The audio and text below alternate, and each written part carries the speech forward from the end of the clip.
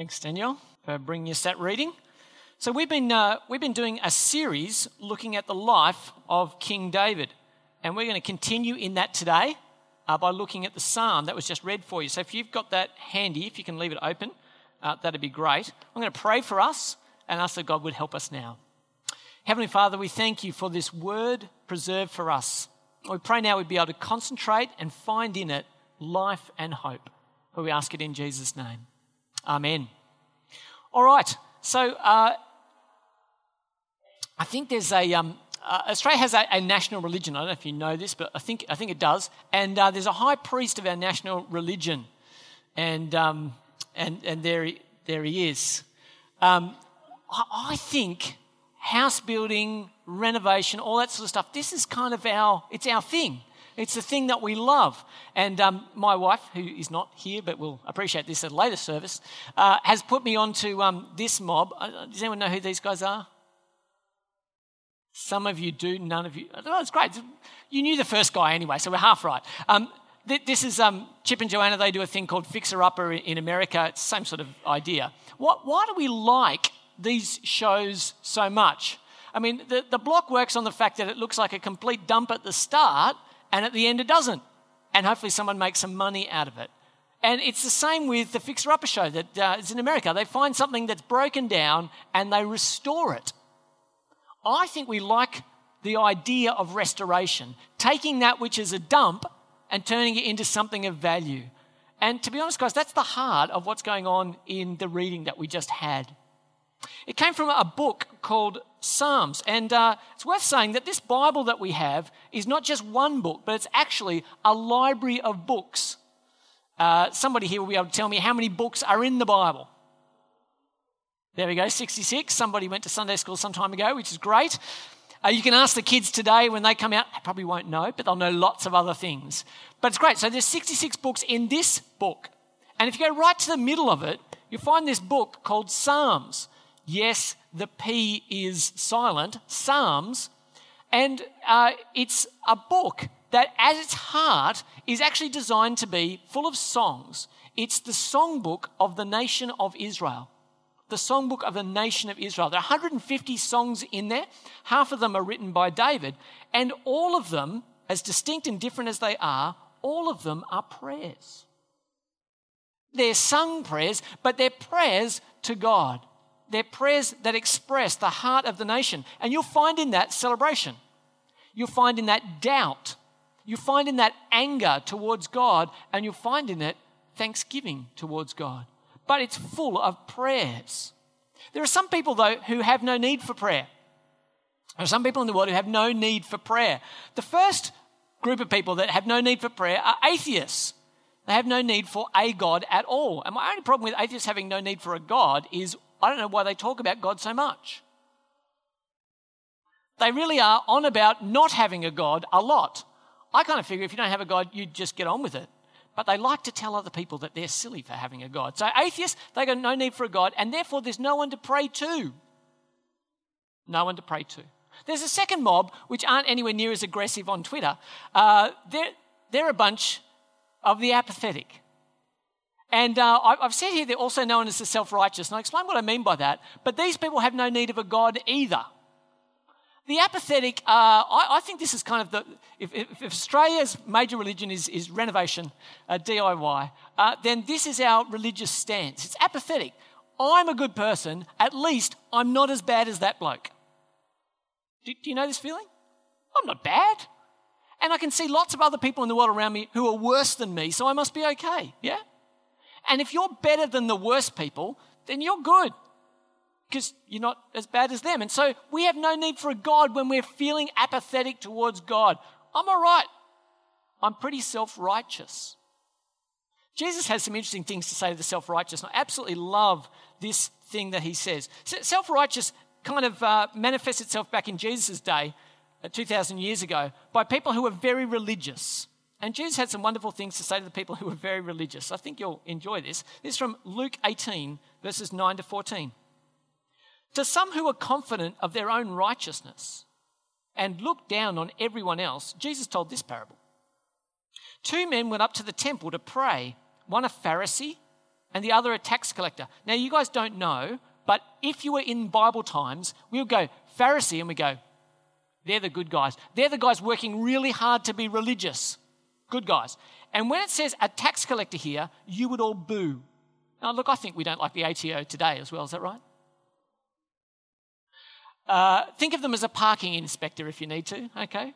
All right, so we know how... So when it says a tax collector, we should all smile. And when it comes to... the Pharisee. And when it comes to the tax collector, we want to go boo. So, nice, well done. Well, you're participating well. The Pharisee stood up by himself and prayed, God, I thank you that I'm not like other people, robbers, evildoers, and adulterers, or even like this tax collector. I fast twice a week and I give a tenth of all I get. It says, but the tax collector stood at a distance and would not even look up to heaven, but beat his breast and said, God, have mercy on me, a sinner. Now, verse 14 is where Jesus puts the punchline. I tell you, says Jesus, that this man, rather than the other, went home justified before God. For all those who exalt themselves will be humbled, and those who humble themselves will be exalted. Do you see this? There's a great reversal coming. The people who think that they're better than others have nothing to gain from God, and they'll be humbled. The people who realize that they have nothing will be lifted up. That's the great reversal that's coming. God loves the humble heart. He absolutely loves it. And that cry, have mercy on me, is at the heart of Psalm 51. Now, Psalm 51, if you've got it there, I'd love to have you open it up with me, is written by a guy called David. And last week we looked at David's life. David was a king in Israel 1,000 years ago. And you would think that the head of God's country would be a good guy, and he was in many ways. But last week we saw that King David coveted, that he stole, that he committed adultery, that he lied, and that he committed murder. He did all 5 of the last 5 of the 10 commandments. He is in no way left feeling or looking righteous in our sight. And he's the king of the country. So what does he do? Well, following on from that incident, he actually writes a song. It might not be your way that you deal with it, but he writes a song. And he writes a song about sin. Now, last week I said that sin has consequences and they're chaotic. So when we line all the dominoes up in a row, we press one and we know that they'll just fall in a straight line. But if you put them all higgledy-piggledy and you knock one over, you do not know where the next one will go down. That's sin. Sin has chaotic consequences. It has chaotic consequences in David's personal life and in his family life. Everything around him is impacted by his personal sin. And we're going to see what he had to say in this song he wrote in Psalm 51. Now, some people here might have liked English at school. Did anyone like English at school? I literally see one hand. That's great. This is going to work out perfectly. We'll try it the other way. Did anyone not like English at school? Great team. Okay, great. Well, this is going to totally be terrible for you, so just ignore it. I quite liked English, so I'm a bit weird. That's okay. I want you to have a look. When you write a song or when you write a poem, often you organise it helpfully, right? You organise it intentionally. And I want to show you in the first 9 verses of this song, there's actually a whole lot of intentionality and organisation. There are pairs that go together in the first 9 verses. And when you put them together, they go in like this until you get to this one, which is the key to the first 9 verses. And I want to look at these pairs and see what they teach us. And I want us to look at the heart of the psalm. So we're going to look at these pairs together. Well, when you make a mess, you want to clean it up. When you've got a blot, you want to blot it out. And that's exactly how David starts. Have a look with me at verse 1. Have mercy on me, O God, according to your unfailing love, according to your great compassion, blot out my transgressions. What's David want? I've got a stain on my heart and I want it removed. But I want you to see there's an assumption here that must be in place for you to ask this of God. Do you notice those words there? It says, have mercy on me, O God, according to your unfailing love, according to your great compassion. See, the only reason you can come to God and ask that is because you think something about his character. Imagine this for a moment. What if God wasn't merciful? What if God wasn't interested in your silly, broken life? So you go, oh God, have mercy on me. And he goes, whatever. Now, the fact that we think that that's unusual shows how much we depend on the character of God. Do you see? We trust that God loves us, that he's merciful, that he'll listen to our prayers. That's the only reason you can make this request. And we see it in the one that matches it at the end of this section, in verses 8 and 9. Let me hear joy and gladness. Let the bones you have crushed rejoice. Hide your face from my sins and blot out all my iniquity. David is saying, I know your character, and your character gives me confidence to ask this of you. Because of the character of who you are, God, I can ask that you would cleanse me. Now, does anyone's car look like this at the moment? Stay in Oran Park long enough, I'm sure that's going to happen. Once the wind gets up, your car is going to look like that. Wash me. And that's the passion of this first section. David wants to be washed. But when it comes to sin, how will we wash ourselves? There'll be a variety of different answers. You might be told, hey, you can wash your sin away by doing penance. Say enough prayers. Do enough things and you'll get them removed. Or maybe it's being placid. I'm going to go and meditate somewhere until the me sense goes away. Oh, that'll be good. I'll get rid of my sin that way. Or maybe we'll think, oh, look, I know what I'll do. I'll make a sacrifice to God. I'll do something costly for God, and then he'll have to rub out my sin. We'll placate God. Or how about this one? I'll go and purchase something because a little bit of retail therapy will make me feel better. That's supposed to be a little bit humorous, but you're supposed to recognize it, yeah?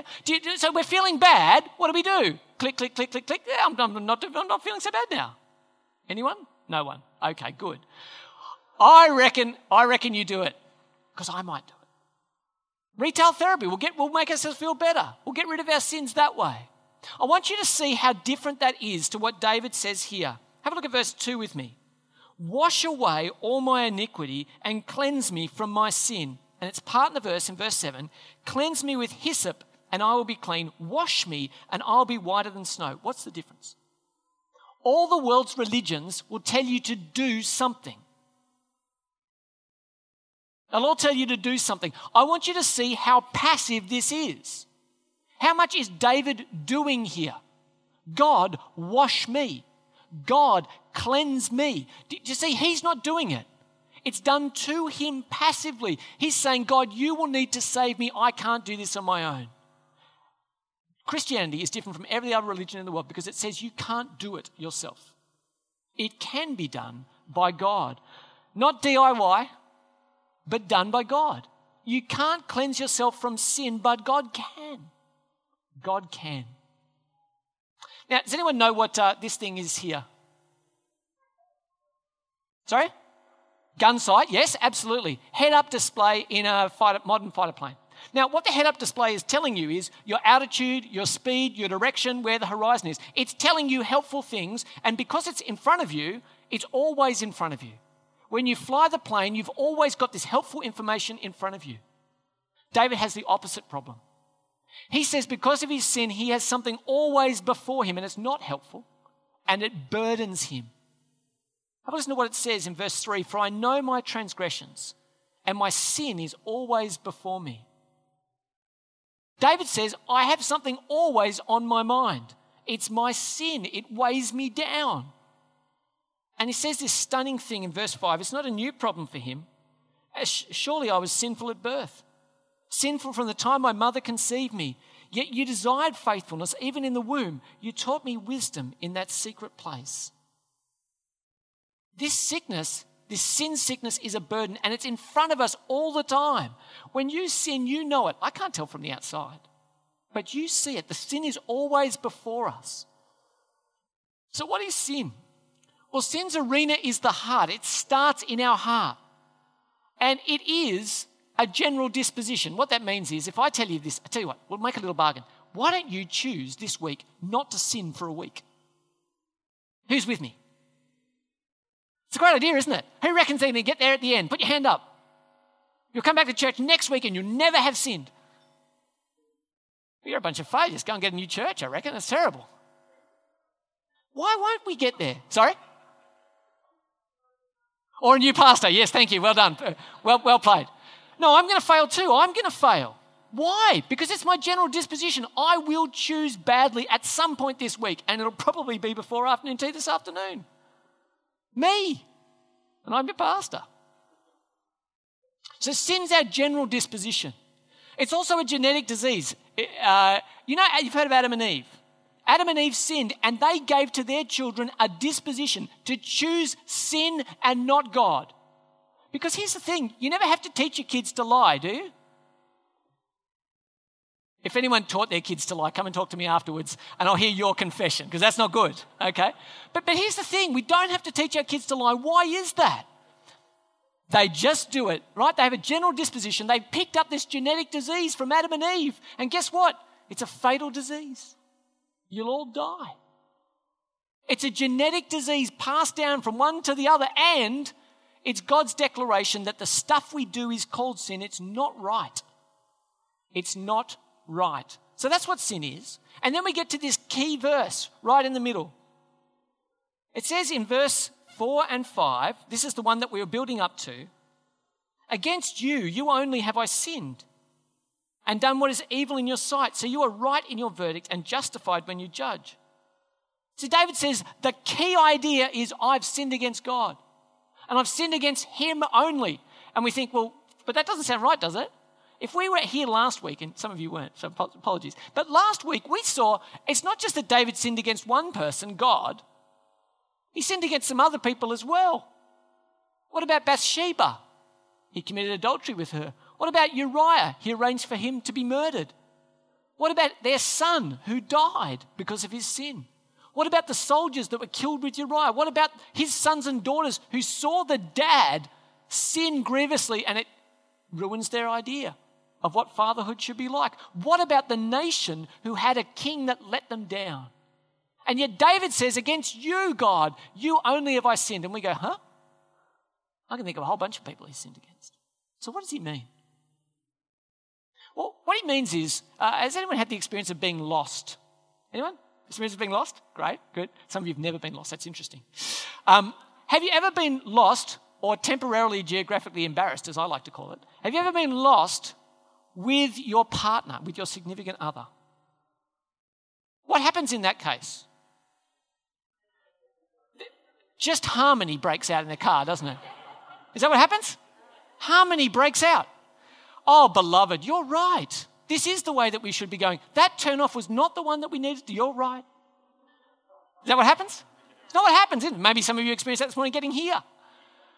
It's not what happens. We say it's this way and someone else says it's that way. How do we ever settle this these days? Google Maps, exactly. What we need is an objective outside thing that says this is where you actually are and this is where to go. We need to go outside ourselves to find a true north. And so that's exactly what God does. God is the one who is our true north, who tells us what is right and what isn't, who points us in the way to the productive and joyful life. And when we deviate, he calls that deviation not just an error, but sin. And so without God, there would not be sin. There would just be arguing in the car. But with God, there is a true north, and so there is sin. And so David says, the ultimate sin I've committed is that I've sinned against you, God, and you only.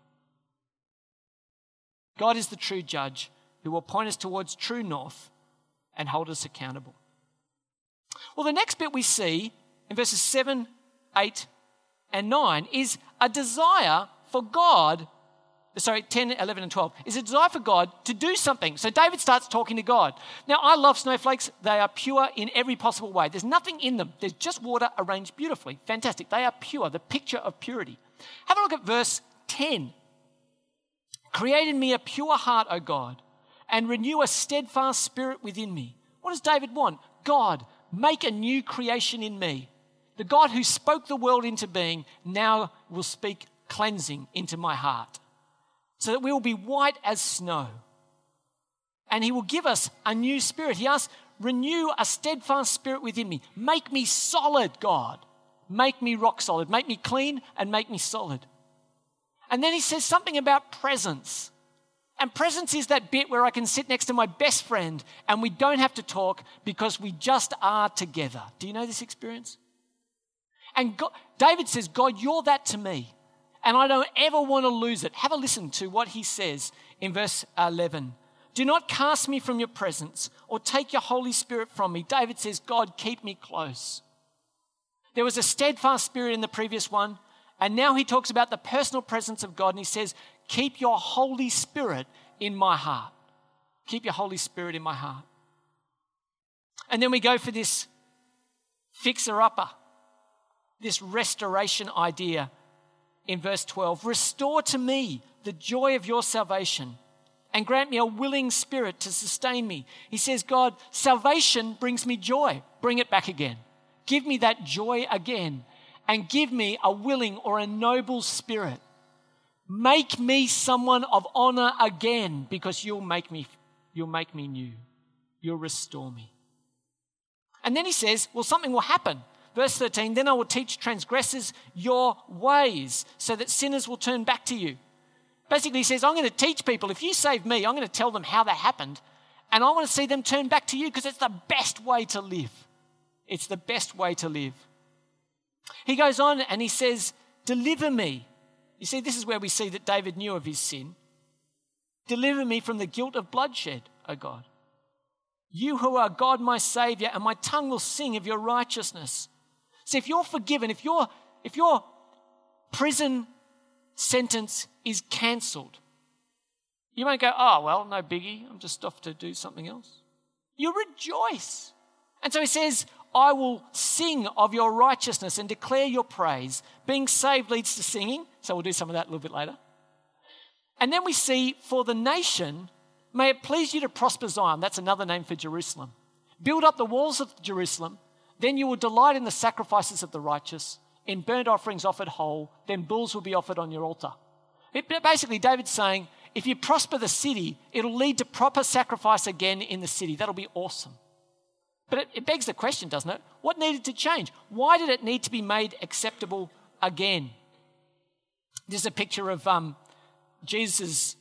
supposedly Jesus' tomb in Jerusalem. And I don't know, has anyone been there? Wow. Is it quiet, Tash? Busy? Crazy? Trampling. It's supposed to be a holy place and it turned into a trampling place.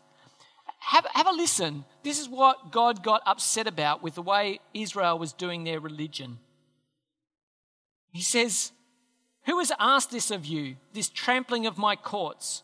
Stop bringing meaningless offerings. Your incense is detestable to me. Basically, he says, you guys are doing religion, but it's just trampling my courts. No real thing is happening here. You're just walking in and out of the building. Now, guys, that's a word in season, isn't it? You can come and sit here and do church without meeting the living God and think, I stepped into the building today. That's pretty good. God's real. If we don't meet with him, but we think we've done something for him by sitting in the building, that won't do. That won't do. It's religion without relationship.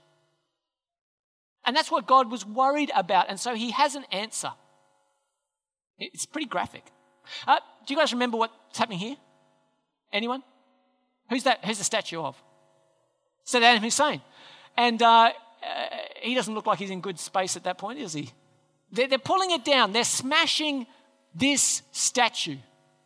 And this word, in the next passage we're about to read in Psalm 51, uses this word broken. And very often it turns up in the rest of the Old Testament as breaking idols, smashing idols. And I want you to see how it's used in this psalm. Verse 16 says, you do not delight in sacrifice, or I would bring it. You take no pleasure in burnt offerings. My sacrifice, O God, is a broken spirit. A broken and contrite heart, you, God, will not despise.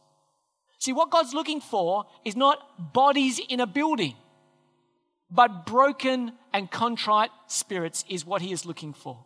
He's looking for the people who get their need for God's mercy. Get their need for God's mercy. And David couldn't be who he becomes without having God break his heart. He could never learn what he learns by being broken by sin if he just won every victory. And guys, I think that's really encouraging because it means your life experience isn't wasted. It can be redeemed. If God will break your heart but you'll turn to him, he can use it. He can use it. So I want to encourage you to embrace your brokenness, not because being broken is fun, but because being restored by God is life and hope. See, what happens typically is that when you're doing this trampling of the courts thing, you have to do it again and again and again and again and again. And it doesn't work because it's you doing it. There's a beautiful passage in Hebrews chapter 10 in the New Testament. And it says this, just read you one verse. I could read you the whole chapter, but that wouldn't fit in today. In verse 14 it says this, by one sacrifice, Jesus has made forever perfect those who are being made holy. So Jesus offered one sacrifice and it did enough. It paid the price fully and totally. Once for all we were cleansed. Once for all we were washed. Once for all we get a chance to be right before God. And it's done at the cross. So what does this psalm teach us? I think it teaches us three things. It teaches us what we are saved from. We're saved from guilt, from sin, and ultimately from death. What are we saved by? By washing, blotting, and renewing from God. And we're saved for something, not just from something, but for something. Saved for joy. It should be a joy. We're saved for praise and we're saved for proclamation, because if you get this message, you can't keep it to yourself. What that means is in the midst of this psalm is something you can't buy anywhere else. It's hope. Hope for the brokenhearted. Hope for those whose sin is always before them. It's here. It's on offer. There's a purpose in our salvation, and you can't keep this to yourself if you know where to find it. I want to finish by inviting you to dive into the forgiveness that God offers for us. Have a listen again. Cleanse me with hyssop, and I'll be clean. Wash me, and I'll be whiter than snow. Let me hear joy and gladness. Let the bones you've crushed rejoice. Hide your face from my sins. Blot out all my iniquity. Create in me a pure heart, O God, and renew a steadfast spirit within me. Don't cast me from your presence or take your Holy Spirit from me. Restore to me the joy of your salvation and grant me a willing spirit to sustain me. Let me pray for us. Heavenly Father, many of us will know the weight of our sin. I pray that all of us might know the joy of feeling that weight gone. Father, help us to come to you and ask for your forgiveness. Thanks so much, Father. It's not something we have to do, but something you have done through your Son, Jesus. Cleanse us, wash us, renew us. For we ask this in Jesus' name. Amen.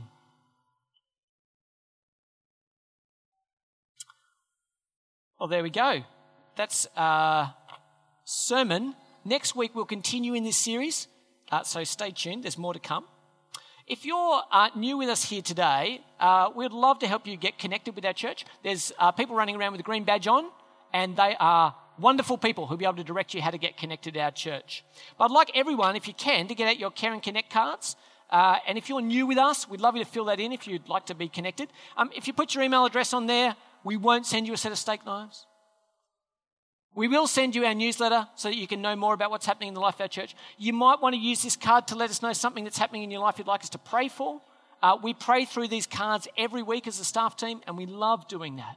There are things coming up. Let us know what's happening for you, and we'll pray for you confidentially. Or alternatively, you might have some questions coming from today, and you can write them on the card too. I'll give you a moment to fill those out, and then I'm going to invite Michelle and Tim and the band up to lead us in our final song. Sorry? Michelle and Tim are the band. That's right. Oh, great work, guys. You're doing excellently. Thanks, Tim and Michelle. At the end of the service, We would love you to put the cards in the little letterbox at the back, pens, Bibles at the back, and if you could take any children you brought with you home, that'd be fantastic. Please sign them out so our kids guys, when you're ready, Michelle, are you good? Can't see. No, that's good. I'll just keep talking and you'll be fine. We're going to finish with a song that speaks about the living hope that we have. It's made possible. David sees it, a little glimpse of it in Psalm 51. We know it in full in Jesus. We're going to stand and sing together, Living Hope.